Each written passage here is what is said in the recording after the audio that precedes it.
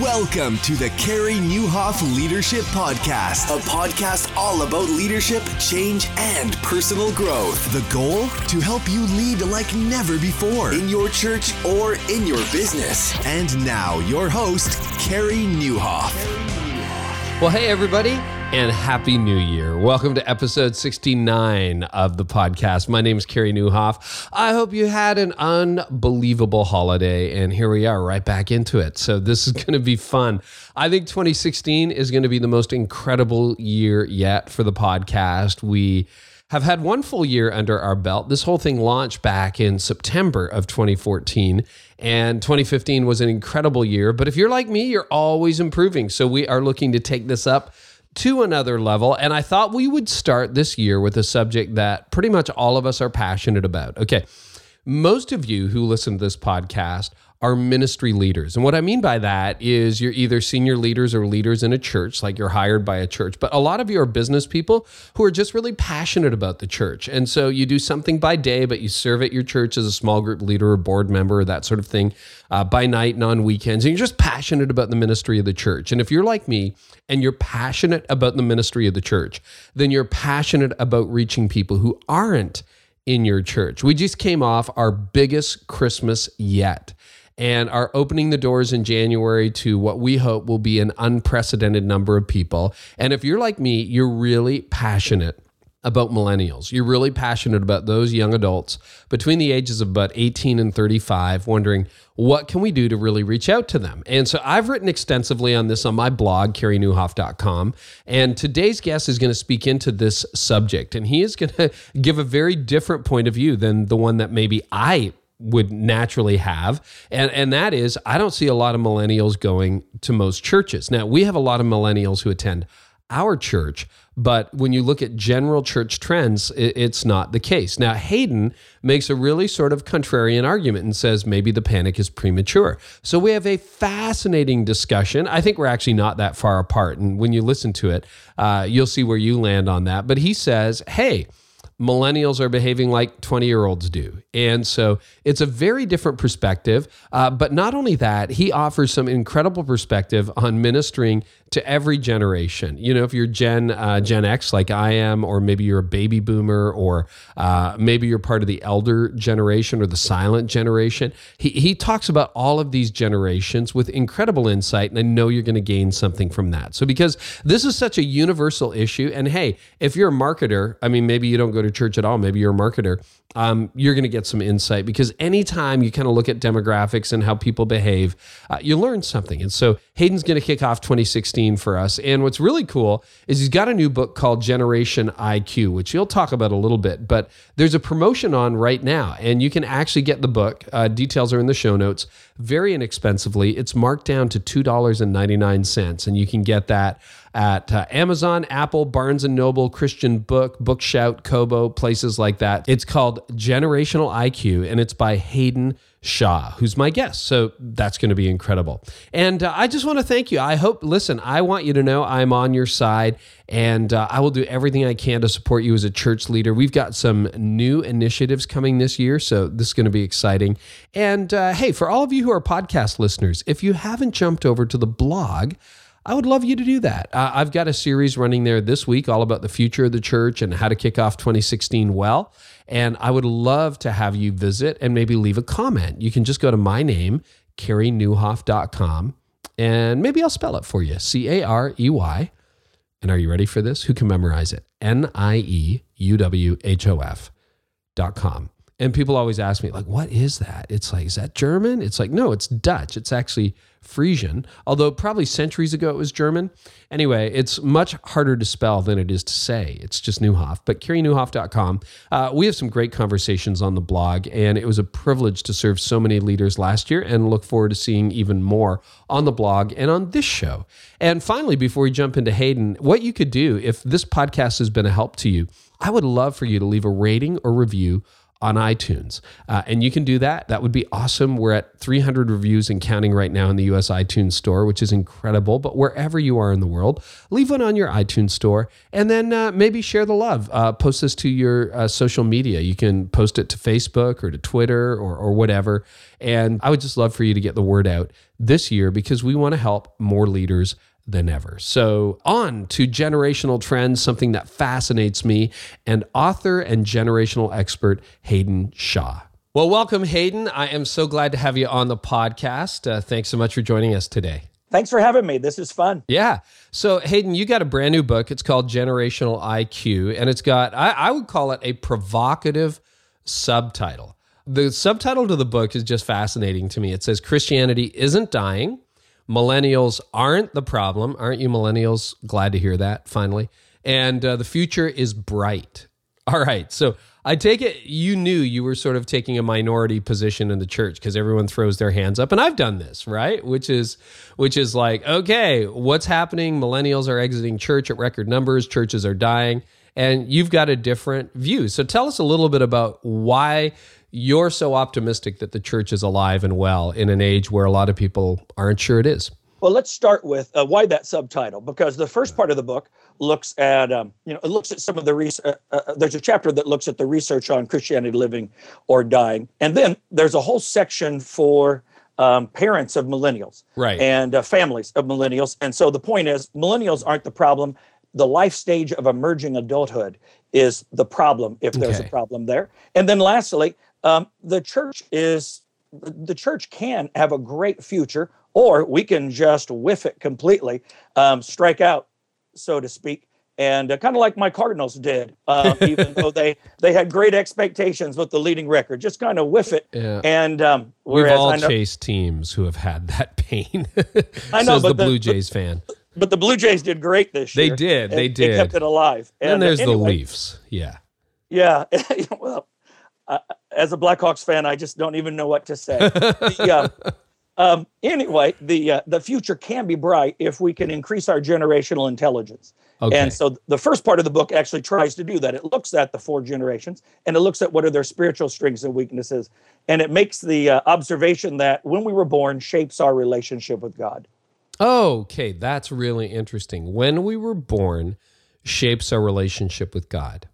Tell me about that. Because you've done a lot of your life's work in generational research, right? What makes boomers different than Gen Xers, different than millennials, different than whatever this next generation is. So explain that. How is a boomer's relationship with God different than a millennial's? You bet. Each generation is shaped by certain experiences.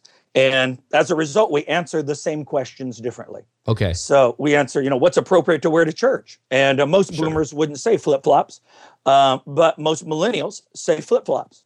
Yeah. And so what's appropriate to get married in? Most boomers would say it's a $32,000 wedding on average, so it had better not be flip-flops. Yeah. And there are websites that you can buy a blinged up, ribboned up flip-flop in any color so that the bride can go down with fancier flip-flops than the matching wedding party, so that the mom has one less thing on her list than adding that by hand, because in her daughter's mind, I'm just going to kick them off and dance anyway. Right. So when we answer the same question differently, we're shaped by different kinds of expectations and experiences. And as I'm going through generational research for 30 years, I began to see some patterns. So, for example, some doctrines that we argue over, you can see generational patterns in those doctrines we argue over. Right.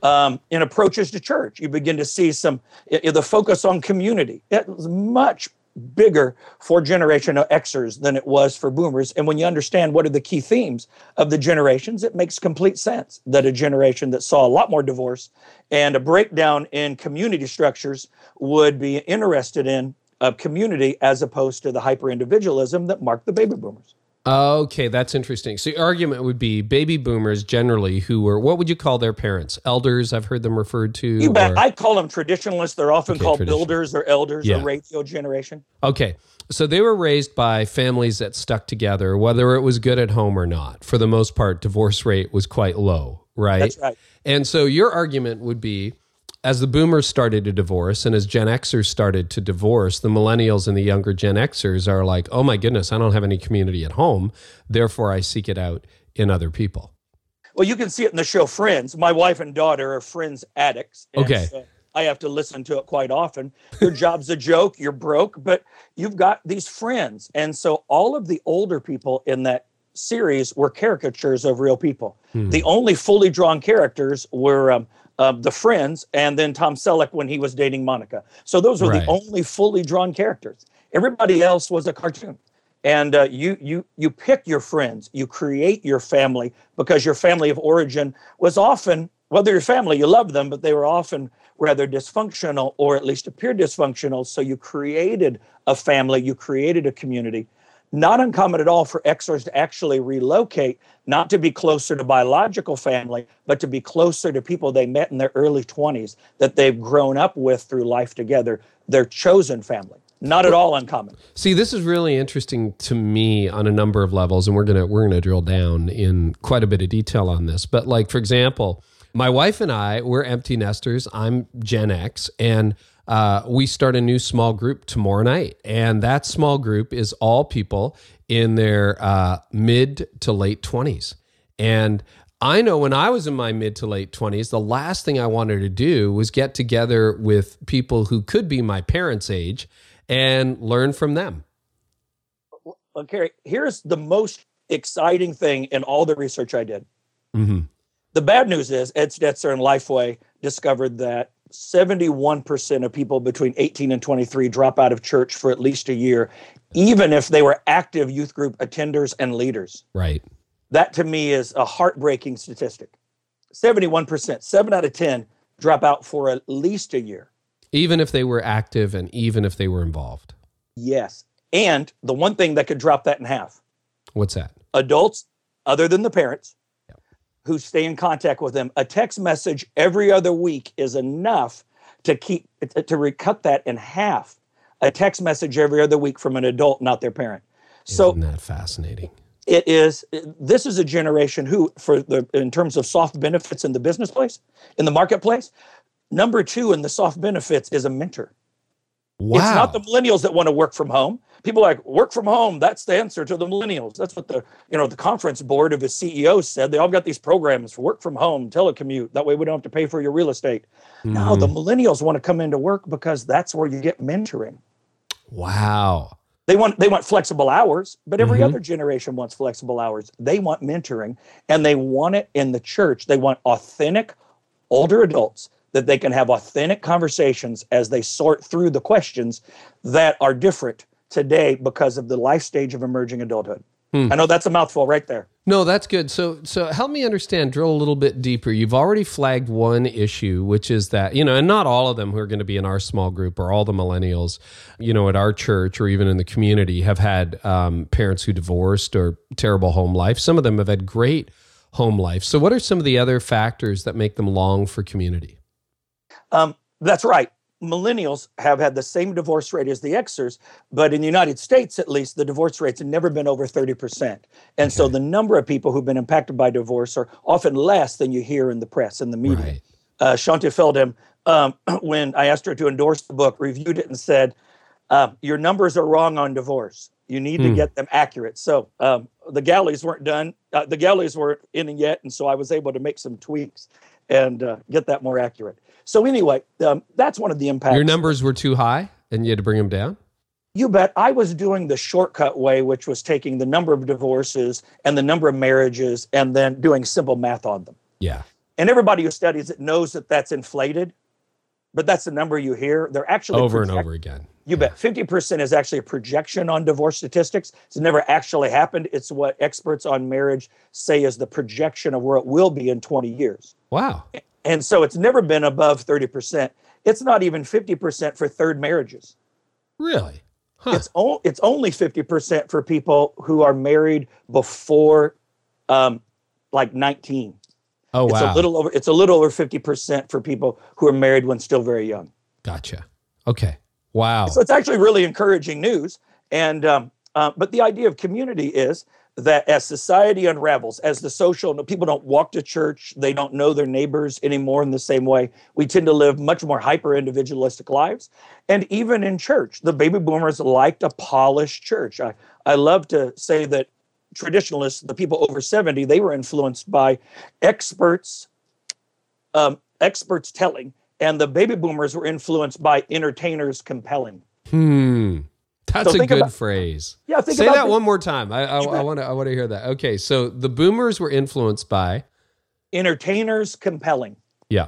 So whereas you do long sermons with a lot of doctrine, and whereas the baby boomers were like, well, that preacher's boring, and so preachers looked a lot more like television shows. It looked a lot more like a variety show, entertaining, funny, captivating, compelling, and the music was much more polished. Yep. And when I was growing up, the song leader sat with the organist and piano player 15 minutes ahead of time and picked songs. Yeah, that was rehearsal, right? That was rehearsal. Whereas now you pick the songs a month ahead of time. There's scheduling software. You determine if you can be at practice as well as do all the services in a larger church. And so even in smaller churches, there's a lot more polish in the way music works. And so boomers expected that. Right. And how's that different with Gen X? Let's play that through in millennial. You bet. Well, the research shows that many Xers want the polish of the boomers. That's why large churches, mega churches, are still doing quite well. Millennials and Xers like the polish. And then others want just the opposite of polish. They want authentic. My 21-year-old millennial son says, "Oh, Dad, I'm tired of the pageantry. I like small churches and the authenticity. I like prayers that feel like somebody is actually saying them rather than they've written them and memorized them." I said, "Dude, you're killing me," because we were dying in those services. Yeah. The boomers said, "Hell no, we won't go to church." And our parents said, "Well, you're going to go to hell." And we said, "No, a good God wouldn't send me to hell, because hell is listening to that organist play week after week after week." And and so we polished the music. We got more compelling sermons. And but as a result, we tended to have a more entertainment focus, a more hyper-individualistic focus. And I argue in the book that the boomers are the first generation that began to church shop, not because of a fight, but because there was a radio preacher or somebody that wrote a book that they thought was a better teacher. And so they went for the better voice, the better throat. It was, in essence, the voice television show while you're following who the hot hand is, to use a basketball term, in preaching.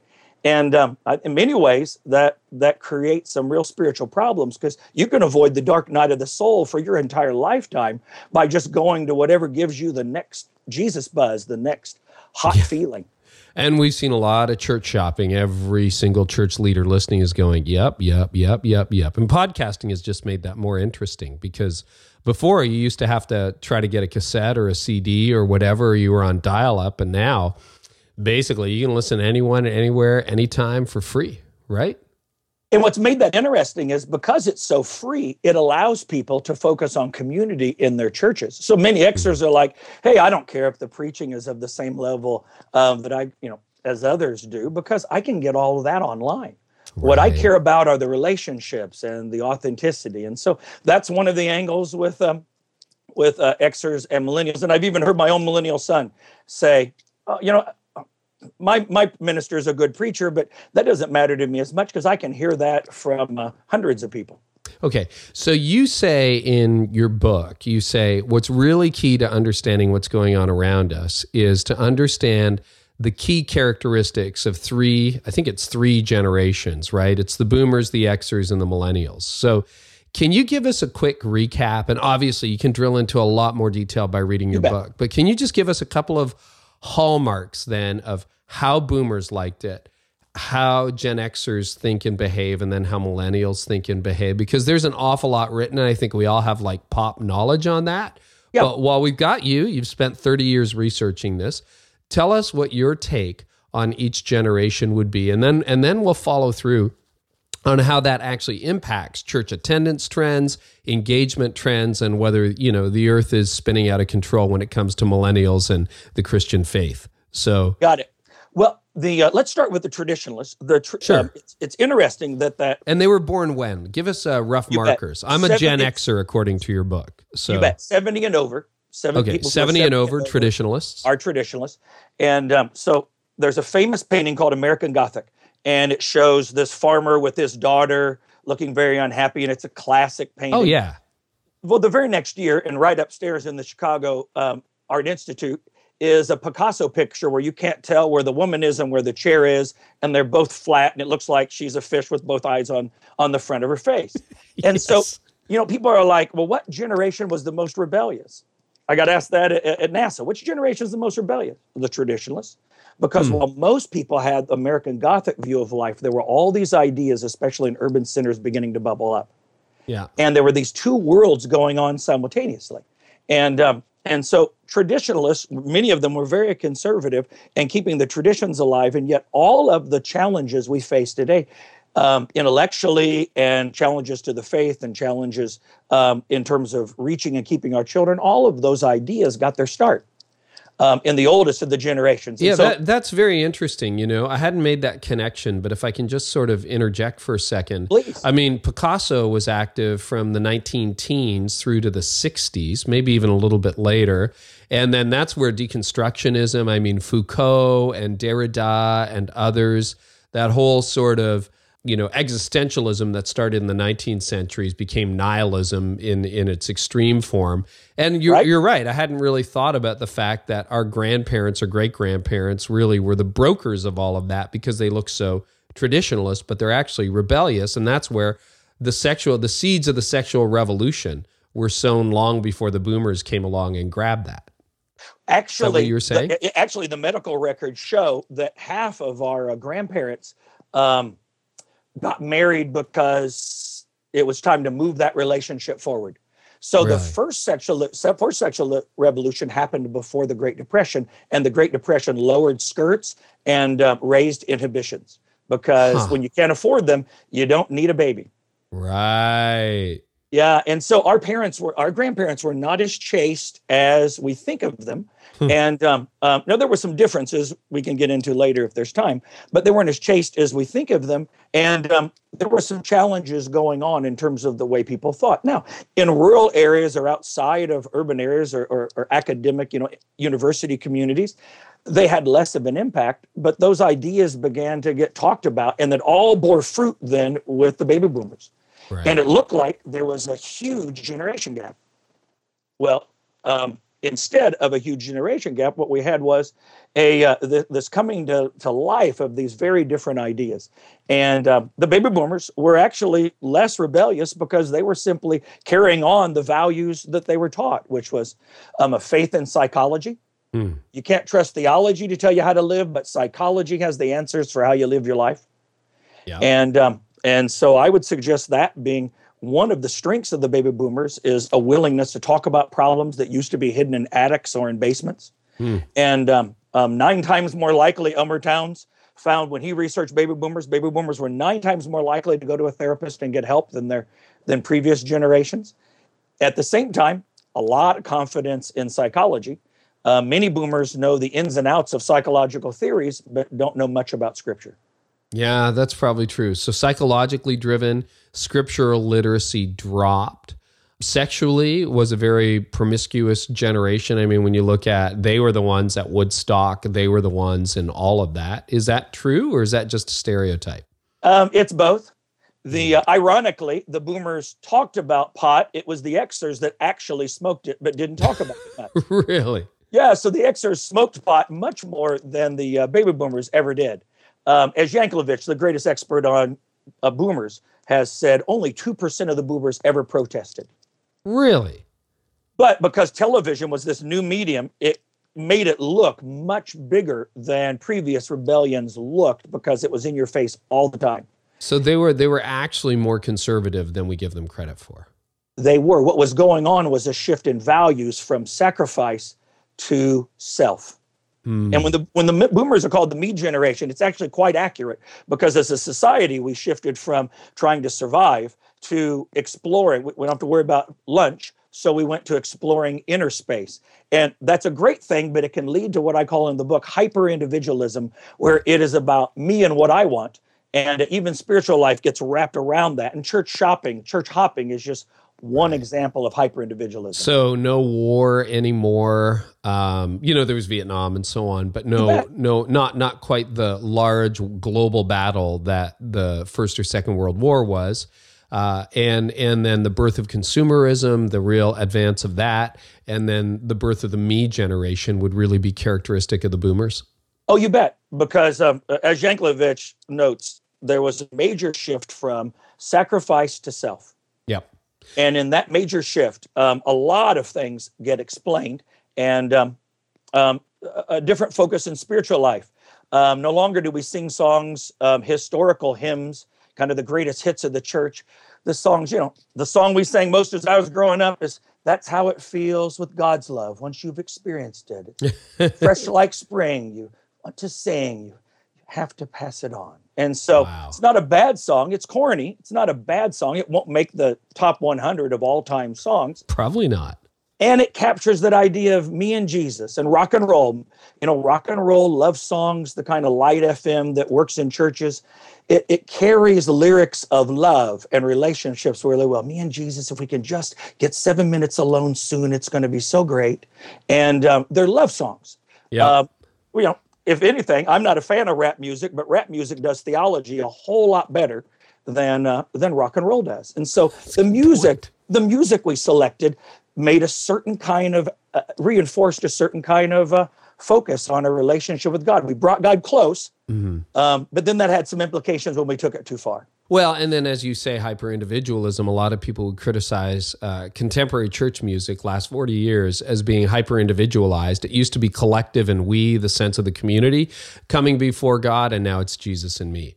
Okay, so that's interesting on boomers. Take us through Gen X, which is my generation, people born between 1965 and 1965, and I cut them off around 1980. Yep. Others cut them off around 75. It has to do with whether you use the birth curve or whether you use purchasing trends, survey numbers, and voting trends. Okay. But that's why the experts differ. So I put them at 1980. And Xers, we talked about community already. Yeah. We talked about being heavily influenced by divorce, mainly societal instability.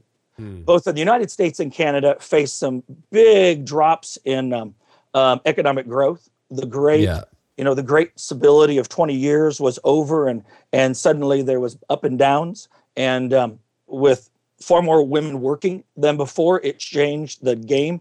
And society didn't have the same support structures we do now and today. So you don't really hear boomers feeling the effects of divorce, feeling marginalized or different in some way, nearly as much as we did with Xers.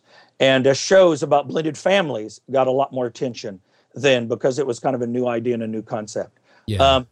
Generation Xers tend to be much more cynical about things, and their political shows are cynical. The Simpsons have run for 20 years because their view of family was not quite Leave It to Beaver. And yes. And so as a result, they tend to withdraw from organizations and institutions. And they tend to look past hype. Yeah.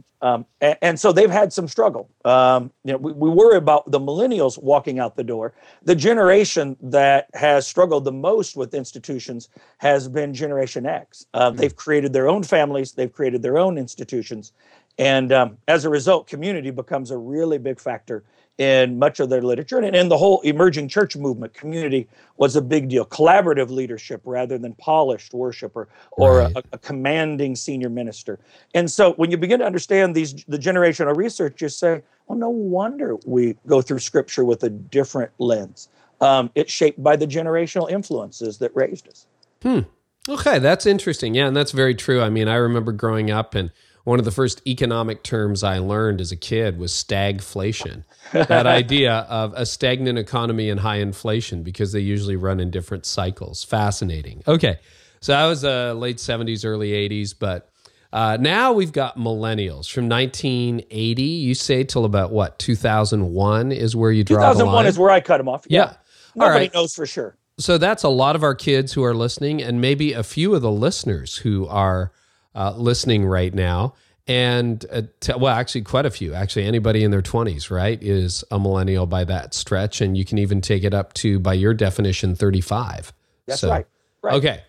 So, and some of our kids, some of us who are a little bit older, our kids fit that demographic. So tell us a lot about, tell the listeners about themselves. Well, I think one of the key factors in understanding millennials, you already mentioned Foucault and Derrida, and for Xers. Sartre wrote at the same time as well, I was thinking. You bet. And so postmodernism began to happen. And so the Xers go into school under one worldview and come out under another. And so they come in under modernism, they come out under postmodernism. And I call that in the book, because the book is written for lay people, even more than pastors. We call the book True for You and Not for Me. Try to summarize that whole idea of postmodernism. Relative morality, right? So in other words, hey, Haydn, that's great. I'm glad that's probably true for you. Jesus is your savior, but he's not mine. You know, hey, it's right for you to wait until marriage, but that's true for you, not true for me. And you can see it in the fact that 69% of evangelical young people have sex before marriage. Sure. And even more for mainline people in mainline churches. And so the idea is, for many of them, it's, I shouldn't be doing this. For others is, you know what? That's true, and it's great if you can do it, but that's just not working for me. And it's a version of Christianity that I would call, to use the old missions term, syncretistic, where we synchronize it with other things that seem to make more sense. And in the book, I use Miley Cyrus as a great example of that. Yeah. In one of her songs, she talks about haters and, the Baptists and her parents and people who are saying, only God can judge you. Well, that's true, but you know who loves you, she sings. Anybody who doesn't love you is a hater, because only God can judge you. And hey, what's true for you may not be true for me. And this book is not how we figure out how God judges us. And actually, I talk in the book about this radio show I heard where they were doing this game of what's worse. And one of the questions was, would you rather be prejudiced or a cannibal? Oh, and wow. Cannibal won. I was going to say, I can only imagine who won, and that would be cannibal. I would rather eat people than think badly of them in bigoted ways. And so now that's crazy town. But even more than that, you can see it in the papers the last couple of weeks. USA Today on what day was it? Thursday of last week. USA Today had an editorial on young people, students who are petitioning, who are protesting for safe environments. And, they want a teacher expelled there. Can you say that again? We had a little breakup. They were protesting what? Safe environments. Okay, gotcha. Yeah, and so it's a big theme on a lot of university campuses. Yeah. And that is, it needs to be a safe environment. So the syllabus needs to warn us when there are passages that may open up past memories or past pain, and a person needs to have the option of not reading that book and reading something else that won't bring up that past pain. It needs to be a safe place. University is a safe place. And so not only free from prejudice, but free from re-inflaming old hurts. We'll do our best to link to that editorial in the show notes. By the way, that was mid-November 2015. So we'll try to find that. And by the time this airs, we'll try to have that link for you in the show notes. I've got it in my suitcase, so I'll be happy to. Oh, great. Cool. I'll send it to you. So the point of it is, it's that idea of judge not, because judging is the ultimate sin. The greatest crime or the greatest sin is to judge another person. And Christian Smith's incredible research, where he's followed millennials over the last 10 years, he takes a look at their moral foundations, how they make moral judgments. And while about 25% of them who were raised in church make some moral judgments based on what we would call theological foundations, even those who were raised in church and in Bible teaching churches often make psychological judgments rather than theological judgments. Yes. And even answer theological questions with psychological terms. So psychology has truly won. It has become the fog that shapes our thinking today. Okay, well, this is good. We all just did our Generational IQ 101 class. So thank you so much. This is super helpful because it really does show how psychology and worldview has shifted from generation to generation in a helpful summary way. Now let's circle back and let's talk about engagement in the church, because that is sort of what you're talking about these days and what a lot of us are interested in. So the way a lot of us see it is millennials are not engaging in church. The future of the church is not bright, to contradict your, book title, subtitle, and that Christianity maybe is dying. And so you're saying, no, not necessarily. That just all rises out of generational misunderstanding. So help us walk through that. Why? Do you think millennials are flocking to the church in droves then, or what are you seeing, Haydn? Nope, they're not flocking to the church in droves. Okay. First, Christianity isn't dying. Let's start there. Okay, sure. The statistics simply don't show Christianity dying in the United States. Okay. I was just talking with a gentleman from Montreal who was talking about large cathedrals with few Catholic people there in Quebec.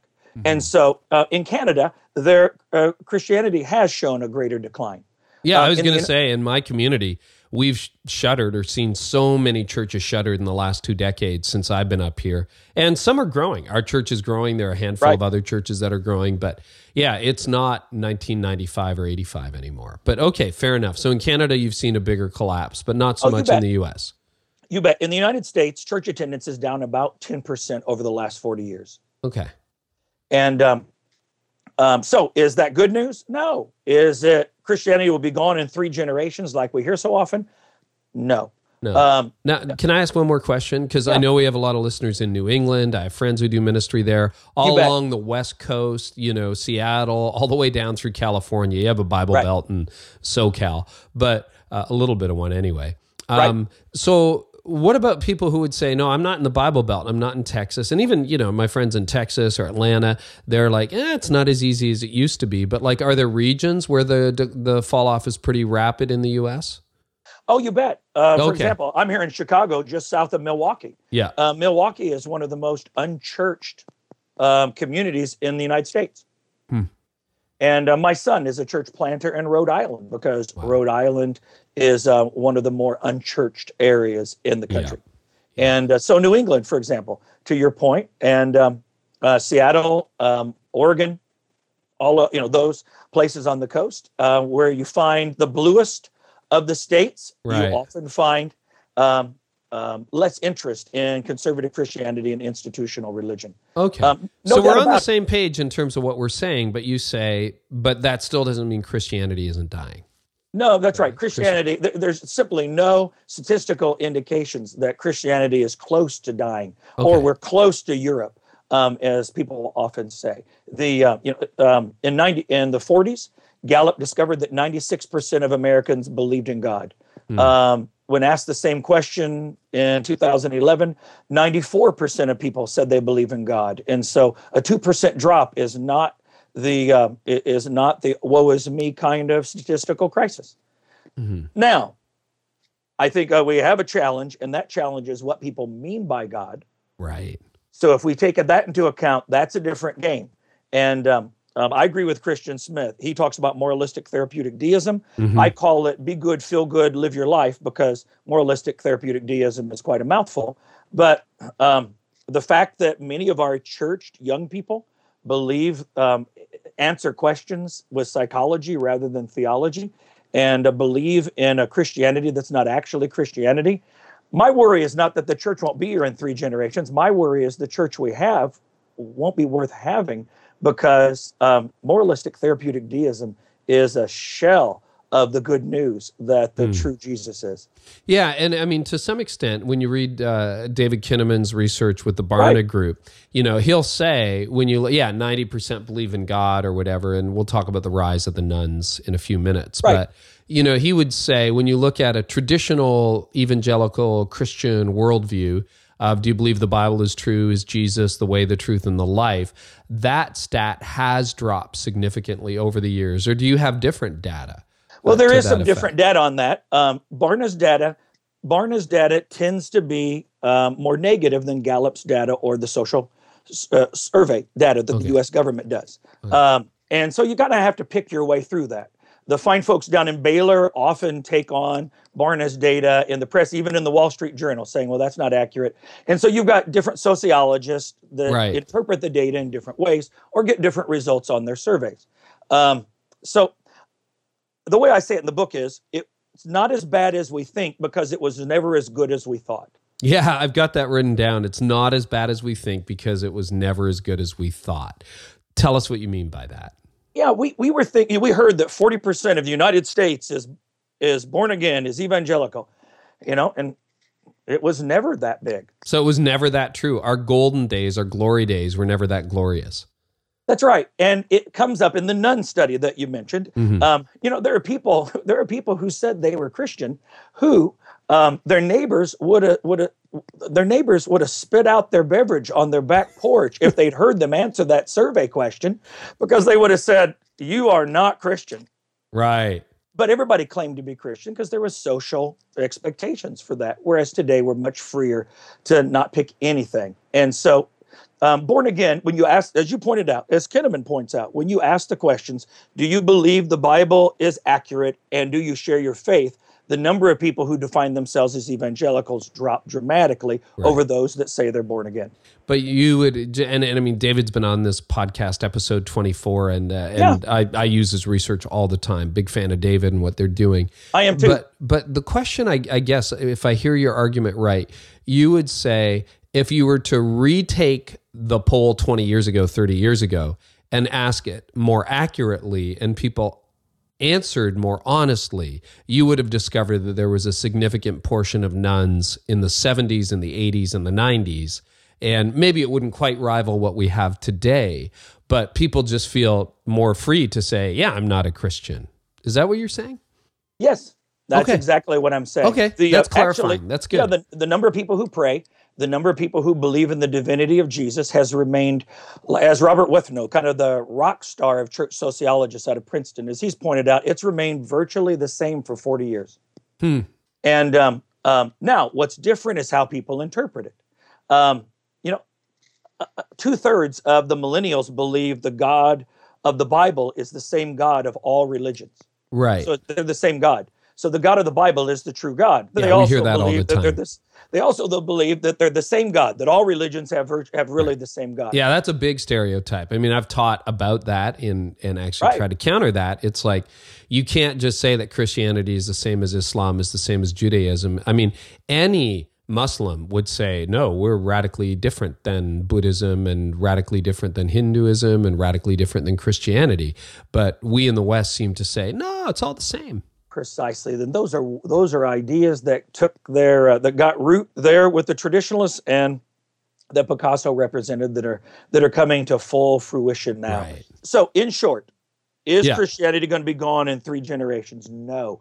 Do we have a lot of work to do for the future to be bright? We have to understand that we are in a different world that looks at life differently.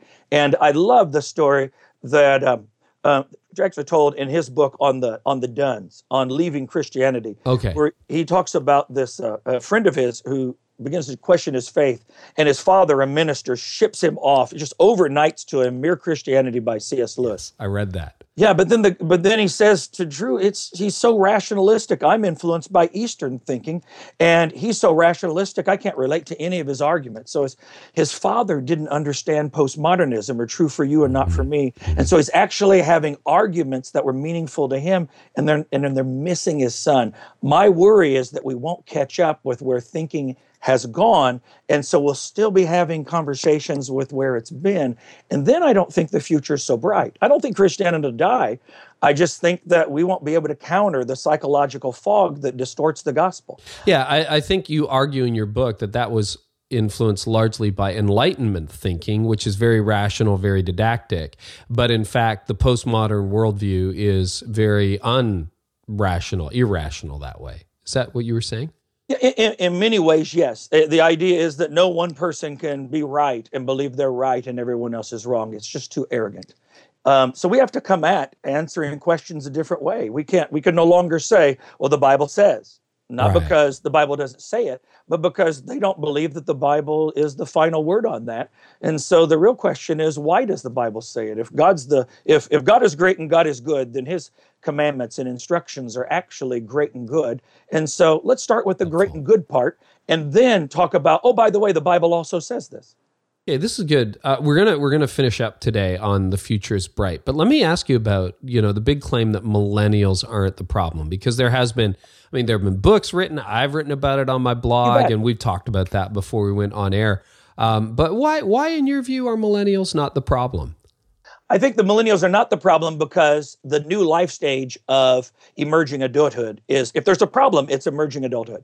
Okay, and I think we've misplaced where we place the problem. So tell me what you mean by emerging adulthood. I know I had a conversation when this podcast started, episode 6, I think, with Ted Cunningham, who talks a lot about delayed adolescence and the problems that's creating. Is that what you mean? Is it delayed adolescence? Yes and no. Delayed adolescence is a synonym for that, but most people have moved beyond that to call it emerging adulthood, because delayed adolescence makes it sound like it's a negative thing. Right. I don't think adolescence is a negative thing. I think it's just a thing. And in 1890, the word had never been invented. Yeah, that's right. And so today, if you had a youth minister who was acting as if adolescence didn't exist, parents would be pulling that person aside saying, hello, you need some introduction to youth ministry classes here. You're dying. Yeah. Dying. Whereas because emerging adulthood's only been about 10 years out there, most people don't know it. And I think the research is pretty clear on it. The 5 stages, the 5 markers of full adulthood, they don't happen until 27 or 28 now for many people. And in urban areas, sometimes not until 30. Yeah. Can you go through, do you have those at the tip of your tongue? You bet. The 5 stages? Because I think these are important. And I think as soon as you say that, people will realize, oh yeah, that doesn't happen until you're almost 30 now.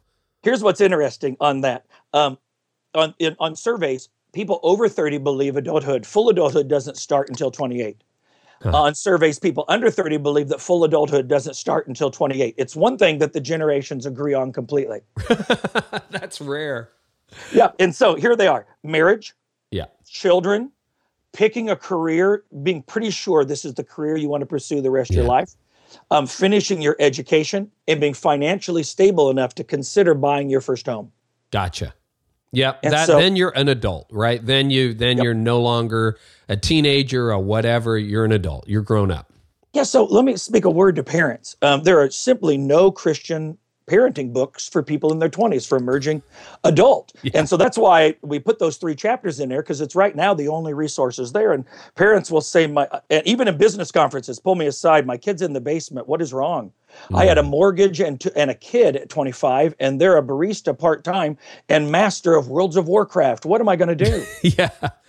Well, you're going to chill, because it's a new life stage where assembling your identity and figuring out who you want to be, because you're going to work until 75 if the current trends on when you can retire and get government support, when you qualify for that, if the current trends in life expectancy, you got a lot of years to work. And what you want to be when you grow up. Parents are saying you got to find something that makes you happy. Most of our parents said you got to find something, figure out the happiness when you're off my dime. Right. That's very true. And the elongated work career is true. Chris Brown's a guest on a podcast, this podcast. He was saying 70% of Americans have less than $10,000 saved for their retirement. So people are going to be working a long time. That's interesting. So millennials, obviously, there's that emerging adulthood. What's your term? It was new to me. Emerging adulthood. You bet. Emerging adulthood. Yeah, you got it. So that's different. So what are you saying then? That they just stay in that teenage phase where I'm not going to make my faith my own for longer, but when they hit those markers, they're going to come back to church? Or what's the argument there? That's the big question. Even the fine folks at Baylor, who tend to be the most optimistic. Right. They even say they've been out a long time. Yeah. And children are what bring people back to church. And do you think that's still true? Because I've read data that say that's not true. Robert Withrow. Now it's from 2007, but Robert Withrow, like I said, the rock star of research, he suggests that you can explain the difference between boomer church attendance and millennial church attendance by singles. Mm-hmm. Married millennials have almost the same church attendance as boomers who were married in a previous generation. Interesting. Boomer singles came to church far more than millennial singles, especially millennial single men. Okay. And because singles are much larger today and people remain single longer. And because when they marry, they have children later. The question is, are the neural pathways going to be so worn that even when they have kids, they're less likely to come back? Right. In other words, they've now got a decade of habits away from the church. Right. So is there enough muscle memory, to use David Kinnaman's phrase, to bring them back into church? And they're kind of like, some people are going, I don't know. And so the question I think the church has to answer is, I don't think there are. I think that's where the nuns are coming from. Definitely more millennials who are nuns. Nobody disputes that. They dispute, is the drop as big as it seems to be? Okay. Yeah, nobody disputes that there are more millennials who are nuns. The question then is, can the church be both attractional and missional?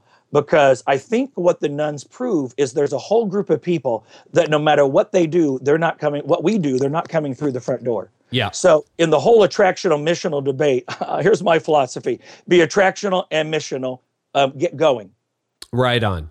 Yeah. And so we ought to attract the people we can attract. But the nuns show us that there will be people who do not see the church as a source of help.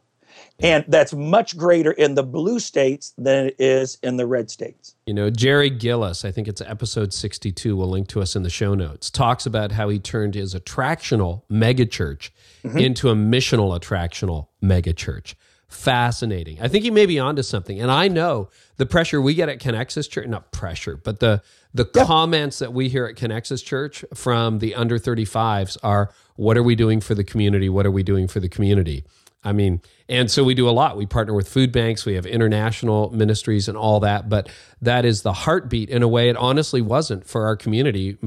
For my age, it would be like, hey, what we're doing on Sundays, we're doing that for the community. We're trying to reach people, right? Well, that's exactly right. And people will rub shoulders with somebody else and say, wow, I guess I always thought Christians were, I don't know, but you're not like that. And that opens up conversations, which opens up opportunities to say, do you worry about what you're passing on to your children? And people do. They worry about their kids. And so kids are still a powerful factor, but they don't have the muscle memory and they don't see the church as a source of help. Ed Stetzer's research on lost millennials who no longer attend church, don't see themselves as churched. It was stunning. Of the nuns, millennial nuns, over 2/3 of them don't think of the church as a place they would go to if they needed help with some problem in their life. Exactly. Yeah. And you think about that. I think about all the unchurched people within an hour of where I'm sitting doing this interview with you in Canada, north of Toronto.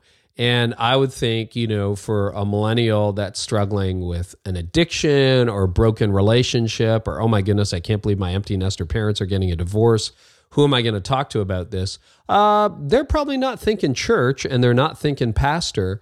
And so this is interesting. So as we process all of this, and this is super helpful, and I just appreciate the nuance in your discussion as well. It's just great to have, because we all sit there with this problem, right? We're church leaders. We all sit there at our board meetings and staff meetings and our personal prayer time trying to crack this nut, and it's a tough one to crack. And it is complex. But for those who are saying, okay, I understand the argument that the church isn't dying. Sure, maybe it was this bad in the 70s and our polls just lied to us because people were too polite or felt that there were certain answers that maybe have changed. And maybe, okay, there is an emerging adulthood issue going on now, but our church is smaller than it's ever been. The church seems weaker in our community than it's ever been. And, I talk to lots of megachurch pastors who are like, yeah, we're a little bit concerned about the 20 to 35-year-olds because we're all getting a little grayer around here. What do we need to do? Like, first of all, what do you say to that? And then what do we need to do?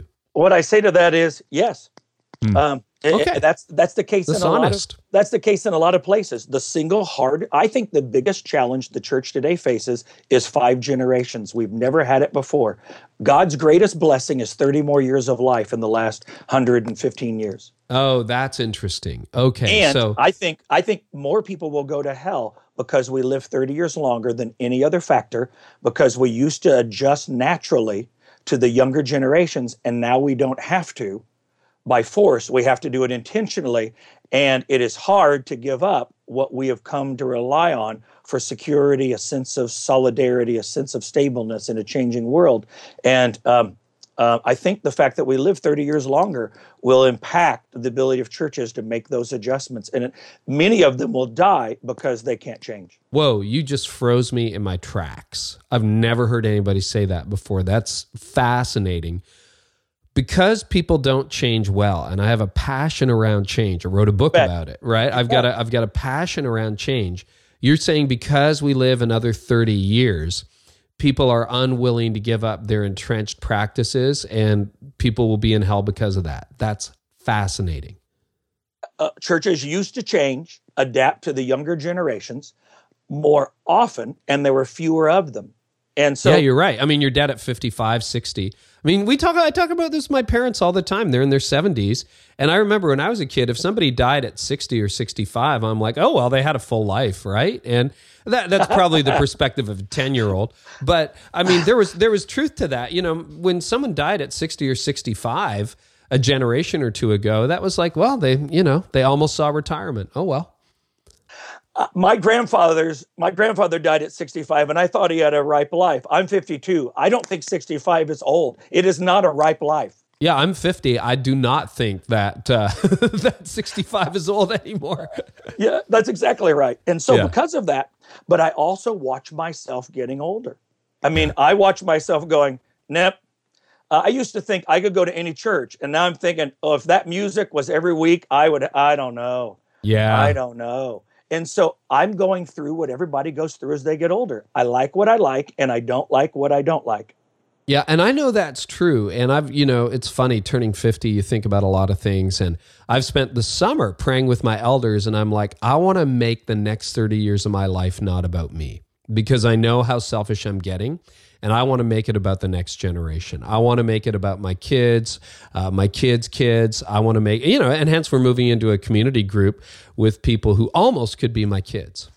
Which will be great for you and great for them, because millennials really do want conversations with people who are older and can help them sort through the choices they face. So that's the first bit of advice. What are 4 things that any church could do immediately to impact millennials? Number 1, start changing. That is worth the price of admission, even though this is a free podcast. But well, good. That is great. First is, you may have to ask the question differently. Why don't they come to my church is not a legitimate question. They don't come to your church because they don't like your church. That's the answer. Yep. All right. So what does our church have to do differently so that we can reach them for Jesus? That's the question. And this goes to change, because I mean, if you're a 40-year-old, 50-year-old, 60-year-old church leader, you've got all kinds of scars you can show about how hard it was to change your church to make it what it is today. And now your kids look at it, and millennials look at it, and they go, yeah, and we don't like it. And you're like, well, we do, so we're just going to stay the same. Well, when my son, who's a worship minister he's 25, almost 26, he's a worship minister out in New England. He says to me, oh, I love the preaching at my home church, but wow, you're so old school. All that Chris Tomlin music and Easter guitar solos. I'm like coughing up a lung right there between the second verse. Yeah. Like, you would not believe the wars we fought to get drums in the house of the Lord. Play that funky music, white boy, was a fight to the death. So what is he into? He's a music dude. It's more Americana, and they slow down it was last week I did church consulting in a church of 120, and it was the charismatic 58-year-old woman who said, tell the 24-year-old worship minister to speed up the songs.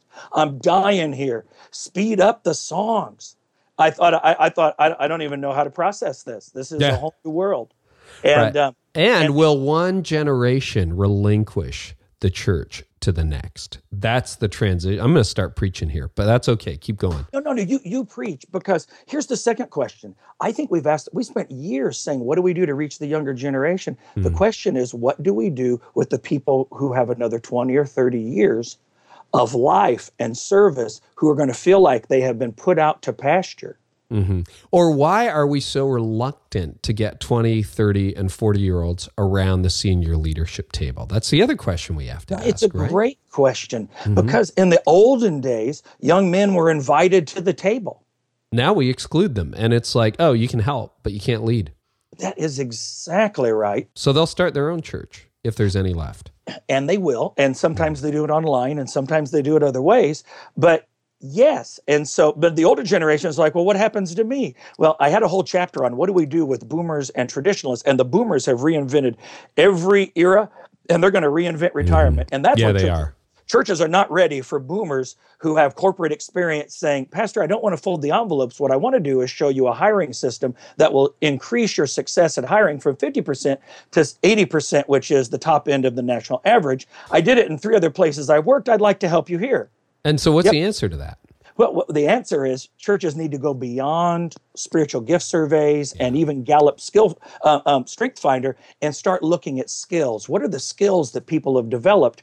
And look, most of us, as Carl George, my mentor, pointed out to me, we tend to recruit people and hire people who don't make us feel insecure. But we've got all kinds of boomers with experiences now that will make ministry leaders feel insecure, and loving our insecurities and bringing in other people with expertises we don't have will transform the church in a new era. So do you think that's kind of a, hey, I don't have to lead and I don't have to be the top dog, but I can help?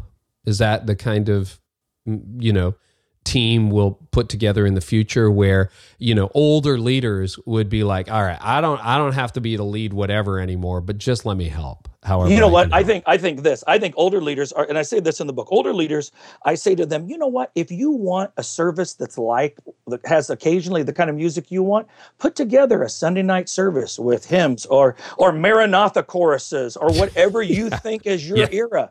And put it together. Do not ask your worship minister to be out another night.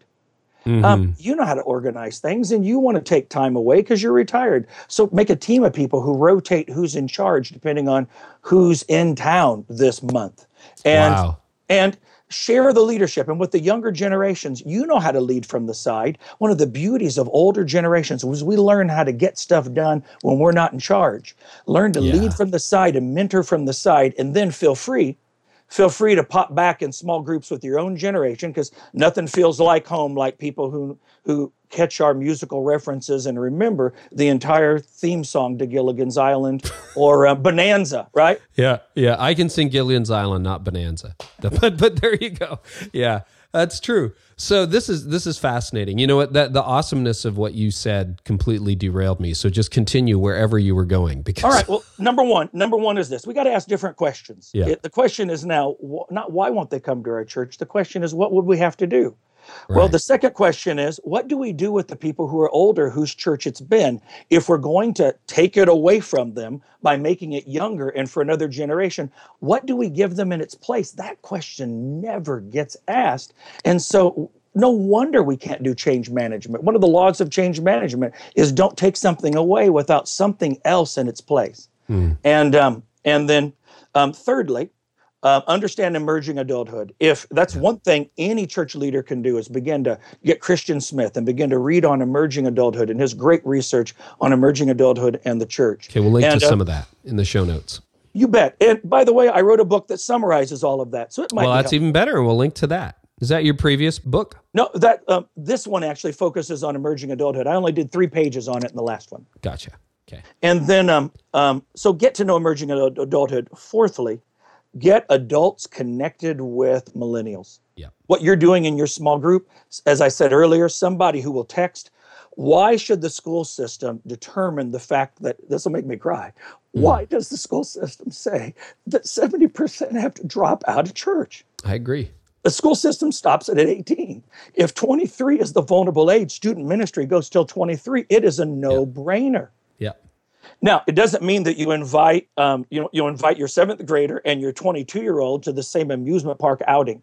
Right. That's a little awkward and kind of creepy. But it's relational. It can be organic. It can just be, I know this guy and I know he went to the university here, but when he's in town, we're going to have coffee and I'm just going to text him. Nobody pays me to do that. I'm not his leader. I'm just his friend. What happens in small churches, it's that in some ways it's easier because the people who go off are known to everybody. Yeah. In bigger churches, you may have to peel off a couple of sponsors each year to follow that group through. And we've done that with our student ministry. We encourage leaders to hang on for that critical year Because I remember when my son went to university, my oldest, he just said, Dad, he had a pretty normal childhood. I mean, we had, moments and all that stuff, but it was pretty stable. We didn't move a lot. He's only lived in 2 houses, went to the same public school all of his years, same high school all of his years. And then everything is upended. And he's like, Dad, everything changed. And that's very disconcerting. There are 1,000 questions to think through, and a whole different worldview and a whole different set of values to sort through. And so that will make a big impact. And then lastly, I think we've got to deal with be good, feel good, and live your life. Now, I don't say ministers, you've been preaching the wrong gospel. I'm not that kind of guy. This is a moral therapeutic deism, right? That's exactly right. Yeah. And here's what I think. I think the psychological fog that is developed, that psychology is the new theology in our world today, that we've got to cut through that. And so if we don't recognize it's there, we can't cut through it. And here's really kind of a game of jujitsu I would suggest for ministers. Mm-hmm. All right, there's some great research on moralistic therapeutic deism. Why don't we use that research to say, here's what most people believe, even people who are Bible-believing church folks. Right. And by the way, where do the millennials say they got it? They told in the interviews that they got it from their parents. And so the boomers answer the questions the same way. So how do you fight that? You actually use the sociological research to say, here's what most people believe, but here is the God of the Bible. Yeah. And the God of the Bible is a God of beauty and power. And along with beauty and power comes judgment. And the ultimate sin is not to judge. The ultimate sin is to think we can live lives of freedom without judging. Mm-hmm. And to begin to help people understand that what you believe Christianity isn't Christianity. Then if they reject the faith, they're rejecting the faith. My worry is that a lot of people who say they're spiritual but not religious have not rejected Christianity. They've rejected be good, feel good, live your life. And that's the tragedy. The version of Christianity that we've been presenting. So Haydn, let me ask you, are there 1 or 2 preachers or communicators? And I think what I hear you saying, let me preface this a little bit, is don't just ignore the current of thought that's happening, that moralistic therapeutic deism that's out there, the feel good, live good, et cetera. Because if you just ignore it and say, here's the biblical worldview, you're not going to be able to bridge those worlds. So you have to sort of understand it, present it, and say, but let me show you a better alternative. Is there anyone who's doing that really well? Who are your favorite voices on that these days? A lot of folks follow Tim Keller because of his ability. I was going to say, he's the guy who comes top of mind on that. To cut through that. But, there are, now that you've asked me, I'm drawing a complete blank. No, that's okay. But, Andy does that to a certain extent, Andy Stanley. But Tim Keller has just a sea of millennials following him in New York City. And he's a boomer. He's, I think, in his mid-60s. And he does such a masterful job of presenting what everyone in the room believes and says, now, let me introduce you to the gospel. Boom, boom, boom. And this is why that's not true. All right. And here, this is going to be a problem for some of the Xers. Because as Bill Hybels pointed out, when boomers were going through their thing, there were intellectual questions, there were rap discussions, there was parsing apart rock and roll songs and what they mean and late night discussions. And the Xers came along and went, whatever, true for you, not for me. Let's get pragmatic. What people want are pragmatic. They want a faith with legs, with hands and feet. And that's true. But as Kinnaman points out in his latest book on why millennials have left the church, is of the 6 reasons millennials give for why they've left the church, 4 are intellectual. Bottom line is, intellectual is back. Mm-hmm. And many Xers, matter of fact, my seminary went out and hired some folks because of a big grant to communicate to young people what to do with your doubts and understand the faith and worldview better. And when they pulled together some large church ministers, they said, this is really not what millennials want. What they want is an active faith, not an intellectual faith. And frankly, that's just not what the research shows. It's what their generation wanted.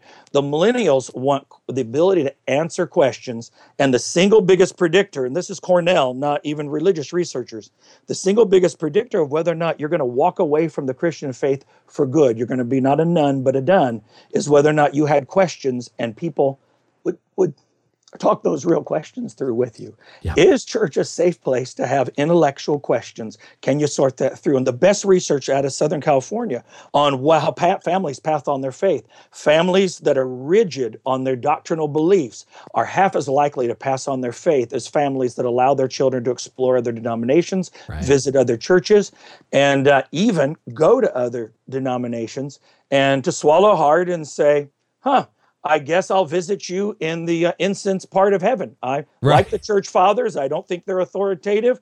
Can't believe you become Orthodox. What happened? God bless you that we still love the same Jesus. It just takes, your prayers are just more liturgical than mine. And when we get to heaven, we'll enjoy that. We'll enjoy that together. Until you can do that, the chances of you passing on your faith to your children drop substantially. I remember Kara Powell, I think she was episode 4, one of my favorite, probably my top quote of hers is that what's not toxic to young people's faith is doubt. It's unexpressed doubt. And if our churches can be exactly what you're saying, Haydn, the kind of places where young adults can actually engage the deeper questions. You know, it's interesting as we're recording this, we did our first ever at Connexus Church where I serve bonus message. We've never done that, but I spent almost an hour interviewing. We're talking about evil.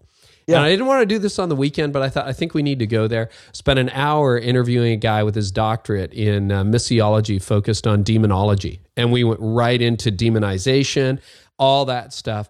Young people are fascinated with that stuff and they want deeper answers. And so we're exploring ways to go deeper into that stuff. And, the answers are there. Christianity actually stands up to intellectual scrutiny, which is the good news. And I can't believe an hour has gone by. Oh my goodness. This has been fantastic. I'm so glad. Can I tell you one story? You can tell me whatever you want. Then I really will quit because I often don't quit on this topic. So my son Josh reads the book, and he's got dyslexia, so that's ironic. Dad, can I buy a copy on the Kindle? Which what people don't know is that authors can get paper books very inexpensively, but you got to pay full price for Kindle. Yeah. I'm like, great, let me pay full price for my book so that my son can actually hear it rather than read it. And he says to me, this part about intellectual doubt, so true, Dad. He said, I had a lot of doubts. And this I didn't know because this is the kid who was quiet. He said, I had a lot of doubts and I loved my sponsor and I was really close to my small group leader in high school, but I just never felt like I could say, well, what about this and what about that? He said, I would not be in the faith except for a conversation we had when I was a sophomore and you and I both had something we had to do and we drove to our family reunion separately. And I decided I would stick my toe in the water and mention doubt. And you talked about the doubts that you've had and what you've had to do to work through those, and how you carry doubt like a virus, like chicken pox. You carry that every so often. It flares up, and you have to work that through again. He said, for me, that was completely liberating. Now, he's my dyslexic kid who's a theological junkie. He simply went through apologetics podcasts from the time he was a freshman in university all the way through to today. And so now he's the one that fills me in on advanced theology, even though that's what my seminary degree was in. So here I am just a month ago finding out my own son is saying, if we couldn't have had that conversation, I don't know where I'd be. That's exactly it. We got to make safe places for our kids and understand the questions they're asking, even if it means we got to put some weekends learning some of the new things in philosophy. Not because it's fun, but because we're playing for keeps on this one. Yeah. Haydn, this has been amazing, and I know this won't be our last conversation, and I just want to thank you. Thanks for your heart. Thanks for your passion. Thanks for your expertise, and thanks for the fact that, at 52, you're digging into this issue, not running away from it or hitting cruise control. I know you've helped a lot of leaders, and the answers aren't simple, but I think conversations like this and really looking at what the data has to say and building relationships with millennials, not sitting around with people our age going, what's going on, but actually, diving into the deep end with the next generation is really going to be hopeful. And it is the gospel. The good news is God's got more invested in this than any of us do. And so that's powerful. I know people are going to want to learn more. They're going to want to get to know you. I would encourage you to read the book. Haydn's a great writer. It is easy to read, and it isn't written just for pastors, although I imagine every pastor will want to get a copy of it. Tell us about the book. Tell us where to find it. And you got some free resources as well you want to make people aware of. Gotcha. Yeah, the book called Generation IQ, Christianity Isn't Dying, Millennials Not the Problem. Future is Bright. You can get it on any of the Christian sources, many Christian bookstores, published by Tyndale. And you can also go to my religious website, and that's www.christianityisnotdying.com. If you're interested in generational application for your church staff or for your organization, that would be www.mygenerationalcoach.com. So that's the business site for the first book, Sticking Points. Yeah. But my best friend, who's an executive pastor of a large church, he said, please make some videos, short videos that I can show my staff, that other churches can show their boards. Small church, big church, you can, with some questions at the end for discussion. So if you go on the website, click on ChristianityIsNotDying.com, click in the upper right-hand corner on the paperclip Post-it note. You go right to a set of videos. You don't have to pay anything. You don't have to sign your name in for anything. You can just play them right there, and they go for 7 minutes, and at the end are 3 questions for a discussion. And there's actually 2 additional ones, one for churches in small communities where you don't have any choice but to reach all 5 generations. Yeah. And another one for big churches that are really targeted toward a generation and aren't facing generational challenges now. And there's one about what to do with the baby boomers, because I think they'll have as much impact as the millennials will in terms of throwing us a curveball. Haydn, this has been fascinating. Haydn Shaw, thanks so much for being a guest today. Really, really appreciate it. Thank you for having me. What fun. Well, that was a fun conversation, man. I'll tell you, made me think a little bit differently. I am still passionate about reaching out to millennials, and we'll do everything we possibly can to help them discover Jesus, choose Jesus. That's what we're all about at Connexus Church. And we're moving into our, I think, biggest year yet. And I imagine you are, at least that's your hope, right? So that's sort of what we want to do in this podcast, to just help you as much as we can with practical ministry tips. And if you want more, you can get everything in the show notes. It's just carrynewhoff.com/episode 69. And remember, that site is about more than just show notes. We have lots of discussions on the blog, and I try to publish a lot of helpful articles for church leaders and leaders in general that don't really make it to this podcast. So if you're not a blog reader, I would love for you to become that. And then we've got some really exciting things coming up this year. Ravi Zacharias is going to be back on the podcast early on. We're going to hear from Perry Noble again. Perry's got some fresh stuff he's been working on. Can't wait to have him back. Dave Adamson, who does social media for North Point Church, is going to be one of my guests. So is Whit George, who is the executive pastor at Church on the Move in Tulsa, Oklahoma. Great guy. Matt Keller, Jenny Catron, Jonathan Pearson, Rob Cizek, Rusty George. I mean, we got some incredible leaders coming up, and much, much more. So best way to make sure you don't miss anything is to subscribe. You can do that for free. And again, anytime you share this with leaders, I'm so grateful. And one more thing. We got some bonus podcasts. So we've got some Ask Carries coming up in January. I get so many questions from you, and they are phenomenal.